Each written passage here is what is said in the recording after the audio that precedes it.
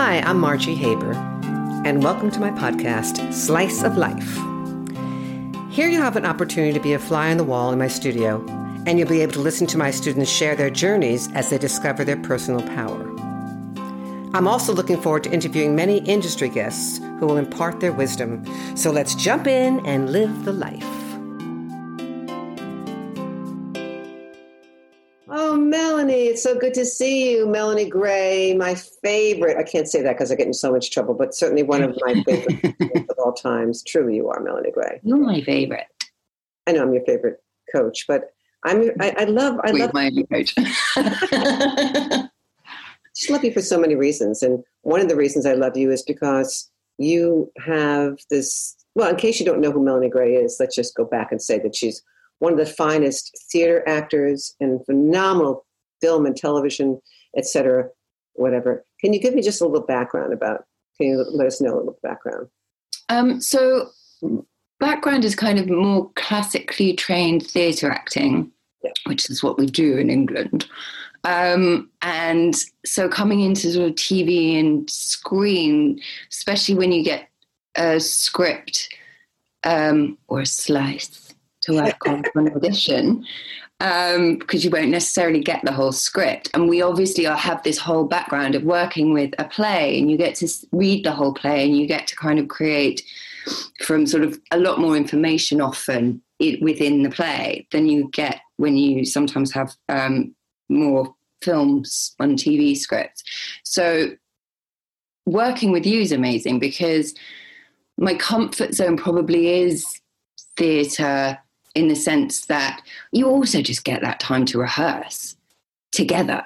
So before you go and show it to anyone, you've worked on it and you've explored all sorts of things. And when you go in for an audition for TV and film, you don't have that time. And when you get the job, you still usually don't have a lot of time for rehearsal. So you've got to do that work by yourself. And often you're going into something completely unknown. And okay, you might make choices that you then have to change because the set is different and you'd sort of envisioned it one way. But that's about being flexible and falling forward. But it's about sort of creating the detail so that the character's alive rather than just somebody walking on and doing which you get through a rehearsal period on a play and you so often don't get for film and TV. Which you love, obviously, you love plays, but you also, one of the things I love about you is you take your discipline that you do in theater and you bring it to the film and TV world. I loved watching you on Outlander. Oh. Let's face it, I am madly in love with that Jamie guy, and I just want him to know that. So okay, I'll tell him. Too, that my next life, he's going to be my lover. I will tell him, I promise. If anyone has ever not had the opportunity to watch Outlander, I know you're in the 5th season, just drool over Jamie, because that's what I did. So it was a different, what was that experience like for you? Because that's it's hard to go in and work and look at Sam all day. Katrina must have such a horrible time. No, we don't. It was, for me in a way, although it's a massive show, I actually know Sam from drama school. He was the year above me. So I got to go and work with someone familiar. The great thing about it was, I got to go in, I got to do the read through, and then we went up to shoot. It was actually quite crazy because it all got delayed because of snow. And but we'd met each other, sort of myself and the other actors, at the read through. So you get a little sense of sort of who people are. And the first day, I remember, oh God, it was really embarrassing.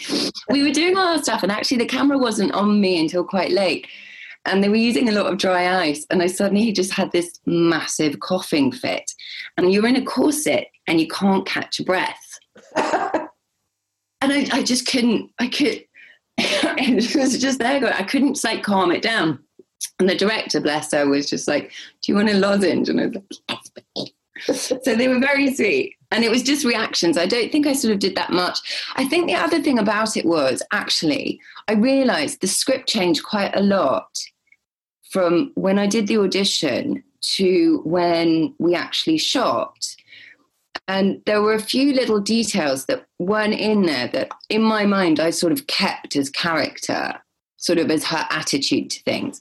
And she's a real person, but there isn't an enormous amount of information about her. Sort of historically, she actually existed. So I sort of spent some time kind of creating her. They're also very good at giving you kind of a bit of a breakdown about your character and how they see her. So you have something to kind of jump off from, which is great. What was the character's name? She was called Margaret Tryon, Lady Margaret Tryon, and her husband was the governor, because they end up, I don't know, yes, I guess it's aired, I'm allowed to say this now, they go out to the New World, and they're in this town, Wilmington, and he's the governor of the local area. Yes, he does make many changes in the lives of Jamie. Today was an interesting day. I just wanted to cut to this right now because we're working on a movie, which is very fascinating, about a book that was written, but we're not talking about the name yet. Is that correct? Yes. What was fascinating to me is how you took this part, which one would say, oh, it's just a small part. You know, I don't really need to even work on it. I'll just go over it, and it's pretty easy. But you didn't choose that road. That's the important part to discuss. Why did you call me to do a private with you on what would think was a small road, a small part, a small role? Because I've seen the difference it makes in other people as well. And I feel more certainly for me, I feel like, hey, it's fun. You get to, you know, without building up my part. If I'm going to play a character, I want to know who the character is. Mm-hmm. I want to know where she comes from, what she's thinking, why she's here, you know, what she's doing, what sort of motivates her, why she has to be doing the thing that she's doing at that particular moment. And the pandemic has been an horrific thing, but it's also been an amazing thing for me because I've been able to come into class again via Zoom, which I wouldn't have had the chance to do. And yes, I can create with you sort of here and there as and when I have a job, but it's not the same thing as doing it just week after week after week and rediscovering my love for it. Exactly. You know, I feel so blessed being in class. I feel that I should pay all my students because you give me such a wonderful experience of watching so much talent in that class, isn't it? That's the thing. It's not just about getting up and doing it yourself. It's about watching everyone else and the amazing stuff that they can create too. Yeah. What I love is that the class has changed from, oh, let's just do an audition, let's do cold readings to warm readings to really loving creating. As we're doing a play this month. I mean, that's a fun experience. I mean, August. Yes, so much fun. It's fun play. But what I think it's become, which is what I'm hoping that all actors that are listening to this will realize, the most important thing is curiosity. Completely. And one of the amazing things I think about doing the play was that I hadn't read it before. And I know normally when you get an audition or a job, you have to go and read it because you need to do your research. Yes, August Osage. It is.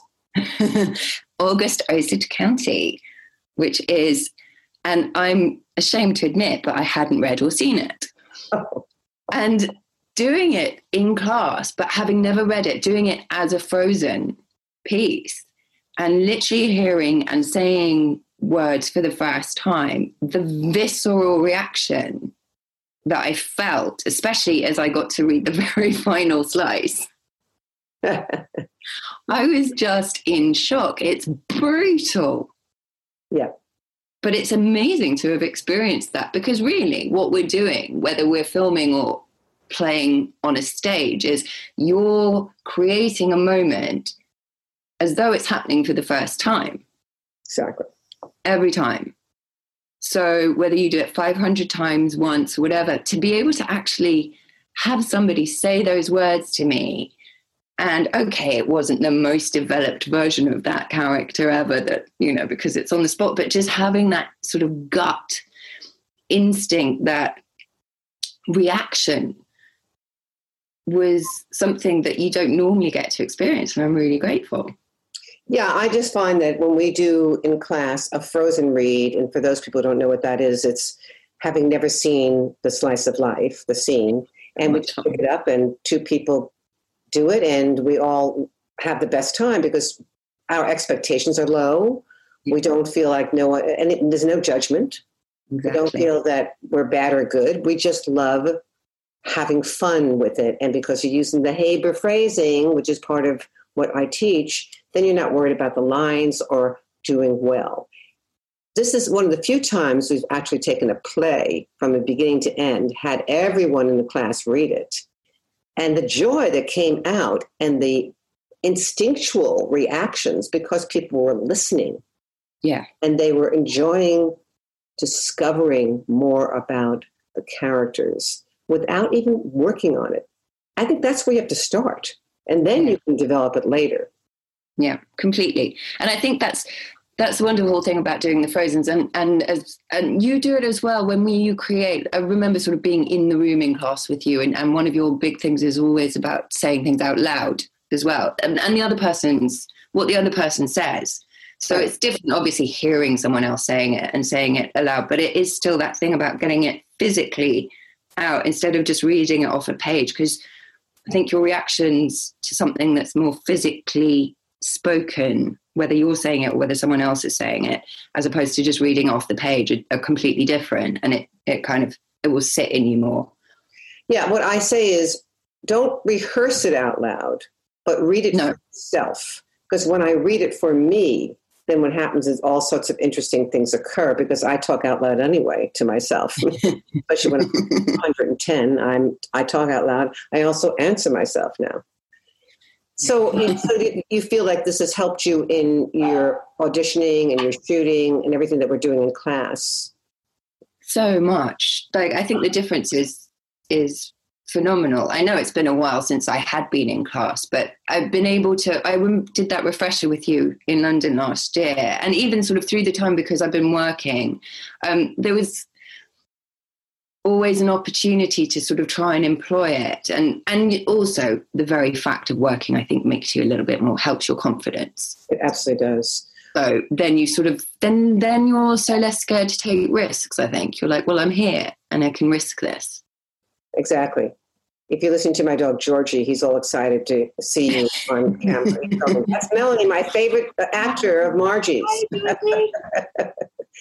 I'd love to end this by maybe asking you, what suggestions could you give actors that could help them find their power in this business? That's an interesting one. I think it's probably not trying to please. And as hard as that sounds, one of the best bits of advice I got working on a play with a director, and it helped me so much going through into auditions, and also from another actress I worked with who does a very similar thing sort of to you. She's like, just do your work. And he's the same. We worked this play together. He directed, and he said we had an actress in it who hadn't been acting for very long, and he sort of got us all together and said, look, I'm going to spend the next few weeks with you helping sort of create this whole thing. I'm going to try and help you make the most interesting choices. And I know that's like a much more conscious thing than the work that you do, but whatever your approach is, and I love Margie's approach, which is the creation, you spend your time and you create it, and then you give it to the audience or to the person you're auditioning for, and you hope that they like it. And they might not, and that's okay. And that's okay. Because I guess from the way that I could end it by saying is that I don't do this to be loved. I do this because I love doing it. And by knowing that once I've created, I let it go and be present. I want to be living in the unknown. I want that to happen. So I feel like you have to create it. I mean, people think, oh, Margie just wants you to be present. Absolutely not. Create it, but let it go. Yeah. And you kind of do that every time. Every week when you come to class, it's always a joy. Oh, I'm so thankful I got to work on this, we won't say title, new movie that you booked. Congratulations. That's going to be a very exciting film. That's all I can say about it. But it was so much fun creating this life with you. And isn't that it, though? Isn't it? It's the fun. Mm-hmm. Sure. I think that's it as well. I think you've got to think of it as fun and not about getting it right. It's got to be fun. Let it go. Love you, Dawn. Thank you. I hope you all enjoyed the podcast as much as I enjoyed creating it for you. If you would like to explore more of my philosophy and the studio, please check out my website, margiehaber.com. Stay tuned for the next Slice of Life.